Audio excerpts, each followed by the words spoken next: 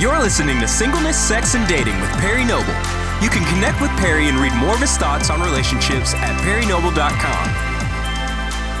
Thanks for tuning in to the Singleness, Sex, and Dating podcast with Perry Noble. G'day, mate. G'day. My name is Stacey, and today I'll be asking Perry a series of questions that have been submitted by our listeners through his website. So if you have a question that you would like Perry to answer, then go online, visit perrynoble.com/ask, and you can submit it on there. Perry, our first question today comes from Beth in South Carolina, and she asks, where did marriage begin, and what is a biblical marriage? Great question, Beth. Nice to have somebody from South Carolina tuning into the podcast. Marriage began in Genesis chapter 2. Genesis chapter 2, the Bible specifically spells out how God created Adam. A suitable helper was not found. He put the man to sleep, which if you know anything about men, that's not difficult. Made Eve from one of his ribs, brought her to the man, and pretty much performed the first wedding ceremony in the Garden of Eden. So the concept of marriage actually comes from Genesis 2, God bringing the man and woman together. And what is a biblical marriage? There are a lot of different opinions on what a biblical marriage is. I can tell you what a Christian marriage is. A Christian marriage is one man and one woman who commit to one another for a lifetime. That's what a Christian marriage is. And I get that from Jesus. As a Christian, I'm a follower of Christ. And so whatever Jesus said about a subject, that's what I'm going to believe. And in Matthew chapter 19, Jesus said that marriage is between a man and a woman. He referred back to the Genesis 2 story that I just talked about between Adam and Eve. So Jesus indicated that Adam and Eve were real people. So if Jesus said they were real, once again, I'm just that guy. I don't know anybody else that died and came back to life other than Jesus. And so because he said it, I'm just going to receive it as true. And so that's what I think a Christian marriage is. Yeah, that's great. And just to add on to that, also in the New Testament, it talks about loving your wives as Christ loves the church. And so I think that's a great picture of what a biblical marriage needs to look like. Yep, exactly. A little bit of Southern in your Australian accent. Oh, really? There. Yeah, just a little bit. I need to go back home and revisit my accent, get a refresher. Speaking of home, this next question, right? Yeah, from Brody in Australia. Brody, I think that's a girl. I'm gonna be in Australia in October. I want to be in Australia in October. I'm really excited about it. That's awesome. You should be. I am. She asks, I have feelings for a guy in my church, and I believe he has feelings for me, but how do I pursue the foundation of a friendship before feelings get in the way? Great question. First of all, you can't really not feel a certain way. Mm-hmm. Like I've tried it. You've tried it. Hey, okay, don't feel this way. And it's just, feelings are what they are. They're called feelings. And so if you've got feelings for a guy, I've always said, I think it's okay to let the guy know you have feelings without being, like a stalker or being weird or being the obsessive girl that's behind every corner that he walks around or whatever. But the most important thing I would say to Brody is don't let feelings trump the facts. That you need a solid relationship, and the foundation of that relationship needs to be based on Christ. Jesus talked about this in Matthew 7:24-27, where he talks about a wise person builds on the rock, but a foolish person builds on the sand.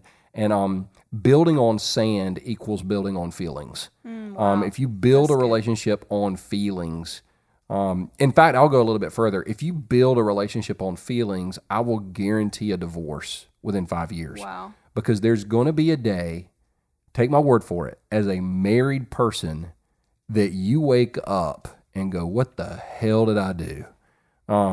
That's pretty much what you'll think. And you're like, I'm a Christian, I wouldn't think that. No, you're going to think that. You're going to think, and it's going to happen. And if the relationship is based on feelings, you'll take the first opportunity to exit out of that marriage as possible. But if it's built on the foundation of Christ, then even when you doubt your feelings, you will come back to the fact of marriage was God's idea. This is the way he said to do it. This is how I'm going to do it. That's great. This is how we do it. I always bust out in random songs. By the way, you know who Journey is now? More so than I did last time. Awesome. I'm so proud of you. Question 3 is from Sarah in Delaware, and she asks, what are your thoughts on online dating? How do you kiss online? I'm just kidding. Go ahead. Does God really call us to look online, or is it a sign of desperation or impatience? You know, I've changed my mind on this. I really have. I've done a 180. I used to think online dating was for desperate people. And maybe it is in some cases, but you know, I think the internet's a great opportunity. Now, I don't know how I feel about farmers.com. There's a Christian or not a Christian, but there's a website for farmers. I've heard. Yeah, it's amazing. And hey, maybe you met on the farmer.com and y'all are raising corn together and all that's great. But I think it's okay. The thing I think you got to be careful about with online dating is you've got to be I think you've got to be more honest online than you are in person. Because what we do online is we put the best picture of us online. We say the best things about us. It's kind of like when you'll take 72 selfies to put one selfie up. Wow. And so what happens online is we tend to lie about who we are. Like I'm a dude and I might say, well, I weigh 225. Well, I'm right. My right thigh weighs 225. You're just not honest or about you're 10 years younger than you really are. are. Yeah. And so I think that's the key when it comes to online dating. But when it comes to online dating, I don't want to throw the baby out with the bathwater, because if you throw out online dating, then then what about online shopping, and what about online church services, and what about online podcasts like you're listening to right now? So I just think the biggest danger is people feel like if they go online, they don't have to be as honest. Wow. And so I'm not for it. I'm not against it. I'm the guy that goes, if it works, it works. And the reason it's so funny, I met a couple recently that met online, got married, had a child, and just a great, great, great couple. I mean, really solid, but they would have never met. And I used to think that online dating was for ugly people. I really did. I was like, oh, it explains to me, oh, yeah, of course you're online. But it's not. It's just, it really is okay. They're pretty people online too. That's right. And I think there are some good options and some bad options online. Yeah. eHarmony, probably a good option, but Tinder, probably not a good option. What? Tinder? I don't know. Tinder? Yeah, you could look into it. I wouldn't recommend it. I'm not going to. Just like in the world, I wouldn't recommend meeting someone at a club. You know, there's good options and bad options online. Well, the whole eHarmony thing, what's that dude's name? Neil Clark Warren? Is that his name? Neil Warren Clark? Not sure. The guy that founded it for the right reasons. I've heard him speak, and the heart behind why he did it, I was like, that's when I started changing my mind. I went, all right, I think that could be a good thing. That's good. Yeah. Yep, it's just the way of the world. That's shameless plug for eHarmony. I'm making no money off of that, and I've never even been on the site. Great. It is great. I'm married. It would suck. My pastor's surfing eHarmony. Question 4 is from Brandon in Texas. And he writes, I've never had a serious relationship before, but I think I found the one for me. We are extremely tempted sexually and have messed up in that area, but don't want to tell our parents. Is it okay to marry in private, have sex, and act like our wedding day is the first time without telling anyone? Okay, Brandon. About 10 years ago, I would have thought this question was crazy until I've met people that have done this. I'm just going to give you my opinion. First of all, you think you found the one. And man, that's awesome. Man, I applaud that and I praise the Lord for it. The one for you. You're extremely tempted sexually. Let me pause. Yes, you are. There's not a couple dating in the world that is not tempted sexually. If you're not tempted sexually, I can't really say anything appropriate at this point. Let me just say, every couple knows what it's like to be tempted. And once again, that's where so many people feel bad. They're like, oh, I'm being tempted, so that means I'm sinful. Well, no, Jesus was tempted, but he wasn't sinful, right? That's great. And so I would say, yes, you're going to be tempted sexually. And then when you say, I'm going through this, you've messed up in that area and don't want to tell your parents. Okay, fine. Tell your pastor.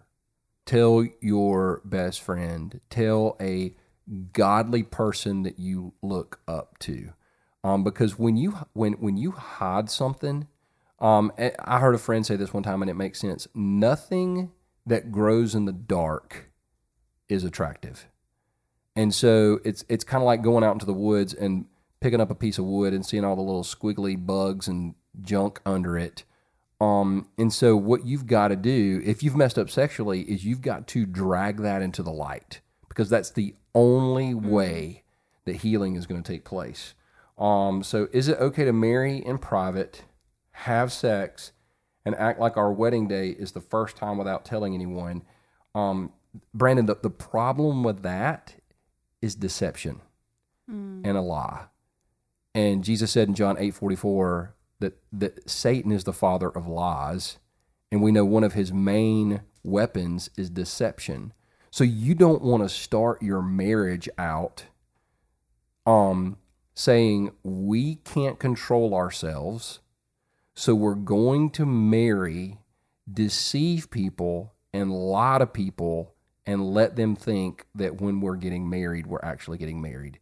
That's a foundation of sand, my friend, that you do not want to begin to build on. So I would say the best thing for you to do is for you and your fiance or your girlfriend is to figure out a way to battle and defeat sexual temptation now before you take a further step.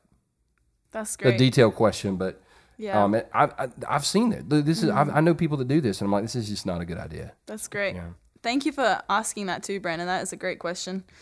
Next question is from Indiana, from Christopher, who asks, how much of your belief should you be willing to compromise when marrying another believer? Great question, Christopher. Thanks so much. Christopher, you're going to meet different people with different ideas on this.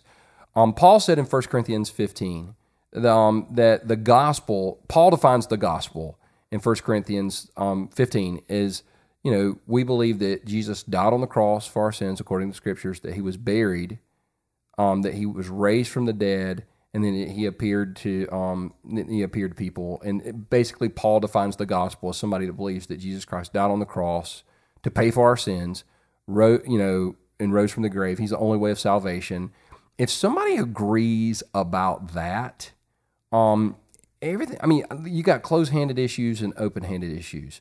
So for me, I think some of my closed-handed issues were I wanted somebody that believed that the Bible was true. That was a closed-handed issue for me. I wanted somebody to believe that Jesus was the only way to salvation. You couldn't earn your way to salvation. There's closed-handed issues. Open-handed issues would be like method of baptism. Like some people would put that in the closed hand. I don't, whatever. Denominational preference. I think for me that's pretty much in the open hand. Things like that. I just think, because here's what I think.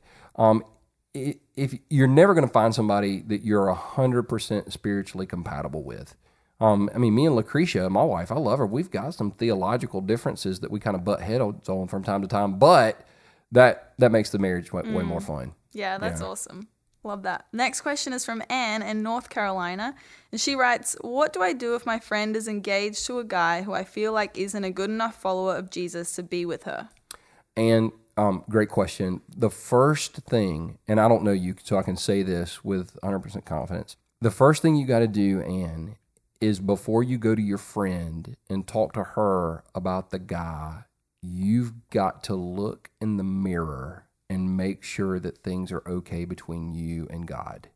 It's the whole thing that Jesus said in I think it's Matthew 7, don't try to take the speck out of your friend's eye without taking the plank out of your own. And I'm not saying that's I see a piece of paper and a name, so I don't know. I would just say that's the first thing is always, always, always make sure your heart and your motives are pure, because when it comes to girls, I know for a fact that girls have gone to other girls and said, I don't think you need to be dating him. And it's not because he wasn't good enough, it's because they were single. Wow. And so they were jealous, and so they were motivated by jealousy and insecurity rather than in sincere love for the person. So I'm going to circle back around, and if you are motivated by a sincere love for your friend, all you can do is go to your friend, tell her you love her, and then share the concern with her, and then you've got to leave it in God's hands. And tell her, say, if you ever want to talk about this, this is the way I feel. I'm not going to bring it up again, but I just wanted you to know how I feel, and I wanted to be as honest and transparent with you as possible. Yeah, that's great. And then not being a negative Nancy if she decides to stay with that's good. that Negative fiancé. Nancy. Or, don't do that. Question number 7 is from Bethany in Minnesota, and she writes, I'm dating a wonderful guy who loves Jesus and is pursuing a relationship with both God and me, but I'm cautious and I can always see potential problems. I think this would be true of any relationship. So how can I know beyond a shadow of a doubt that this guy is the one God has in mind for me? Marry him. That's the only way to remove the doubt. I mean, when you know, you know. You know, but I mean, good gosh. I'll back up. I used to do a little bit of marriage counseling. I don't do it anymore. And I used to do some premarital counseling. And couples that would come in and say, we never argue. I'm like, well, I can't marry you until you have a fight. I will not perform the ceremony because I need to see how you fight. Because if you fight fair, it's going to be good. If you fight unfair, you're going to tear each other apart. And so I would say, if you found a godly guy that loves you and loves Jesus. I mean, the one quote, I mean, some people say there is the one, some people say there isn't the one. You know how I know Lucretia was the one for me? You know how I know 100% she was the one for me? Because I married her. Wow. And when I married her, she became the one. Wow, that's great. She's the one for me. So I think if you want to know they're the one, marry them. But think about this. When you marry them, they're the one. Yep. That's why you can't say, well, I married the wrong one. Nope. That's why I think the one, when singles talk about, I'm trying to find the one. Well, that he or she is right next to the unicorn. In other words, they don't exist. They become the one when you marry. I'm going to put that in the book. That's great. I'm going to put that in the book. That was good. And I'd love to add 2 things to that we have a choice to either live in fear or live in faith. And so I think girls especially can become consumed in the fear of he's not the one. But I think ultimately the second thing I want to say is it's not so much about the one, but listening to the one, which is Jesus. And if we're constantly doing that in our relationship, I mean, the Lord's going to lead us. I want to put that in the book too. You got to quote me. You got to quote me. I am. Stacy, who doesn't know who Jenny is? Question 8 is from Gary in Virginia, and he asks, when and how much do you say I need to settle? Most of the women my age have already had children and have already been married. It's not so much the fact about children, it's more about the other guy. I'm trying to understand the question. So this is what I'm reading into it, Gary. How much do you need to settle? Well, let me pause. You don't settle. But I also want to say that, you know, if you're dating a woman, she's been married, that marriage ended badly, there was a divorce, she has children, marrying her is not settling. Mm-hmm. That's great. If God brought you two together, now there are people out there that would disagree with that. You know, if you're divorced and you can't ever get married again, and I'm maybe that's another podcast episode. I'm saying if you marry her and she has children, you're not settling. In fact, if you date her for 10 years and you do not marry her because of the children, what you're actually modeling for those children is a lack of commitment. Wow. And you don't want to be that guy. You don't want to be that guy. So if she's good enough to date and she's good enough to go out with and she loves Jesus and you love each other, that's not settling. That's great. And I think we can paint an awesome picture of redemption when a guy is going to marry someone who's already been married. I mean, Yeah, and vice versa. Yeah, Exactly. yeah, exactly. Yeah. The next question is from Lydia in Virginia, and she writes, in the last year of my 7-year-long relationship, my boyfriend asked me to be more physical because he loved me, but to me, that was the ultimate form of affection and love. I thought we would end up together, so I consented. My heart is now more broken than I could have ever imagined. My question is, if it is love and you plan on spending your life with that person, is it okay to have sex, or would it be simply better to wait? Thanks for the question, Lydia. I'm just going to go ahead and just be as honest as I can. Sex is for married people. Sex isn't for in love people. Sex aren't for we feel like it people. Sex isn't for I think we're okay people. Sex is for married people. And some people call that restrictive, and I would say you're right. It's kind of like fire. You've got to restrict fire or it will burn 1,000 acres. And so it's the same thing with sex. You've got to restrict it. And God is, in his wisdom, has said it's between married people, Genesis 2, Adam and Eve, married, then sex. And that's the safest place for it. So if you, I think you answered this question for me, Lydia. Yeah. So you said, and I want to just read your question. So I consented. My heart is now more broken than I could have ever imagined. My question is, if it is love and you plan on spending your life with that person, is it okay to have sex, or would it have been better to wait? Well, you said you consented and your heart is now broken. And so I think what you were maybe hoping for is affirmation that it's okay. And I'm going to tell you that God loves you and God will forgive you. But if your heart is broken, then in your heart, you know it wasn't the right thing to do. It's a good question, and thank you for writing that in, Lydia. Yeah, thanks for being brave enough to ask the question.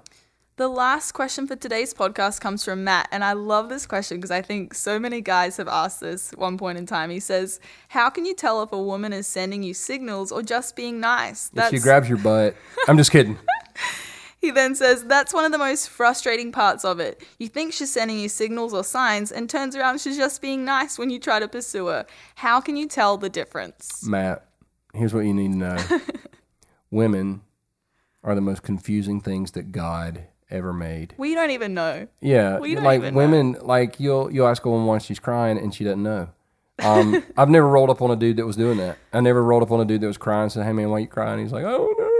I'm just happy." That's never happened to me. Maybe it's happened to you. Maybe you're that guy. Text us in a question, email us in. Matt, I think you just got to have a conversation. Because, dude, I remember back in my, you know what? I'm going to go all the way back to the 7th grade. Yes. 7th grade, Easley Junior High School. I was the fattest kid in the school. By the way, I'm saying fat because I'm talking about me. Please don't email me in and say you were offended by that I used the word fat, because I was talking about me. I wasn't fluffy. I wasn't big bone. I didn't have an overactive thyroid. I was fat.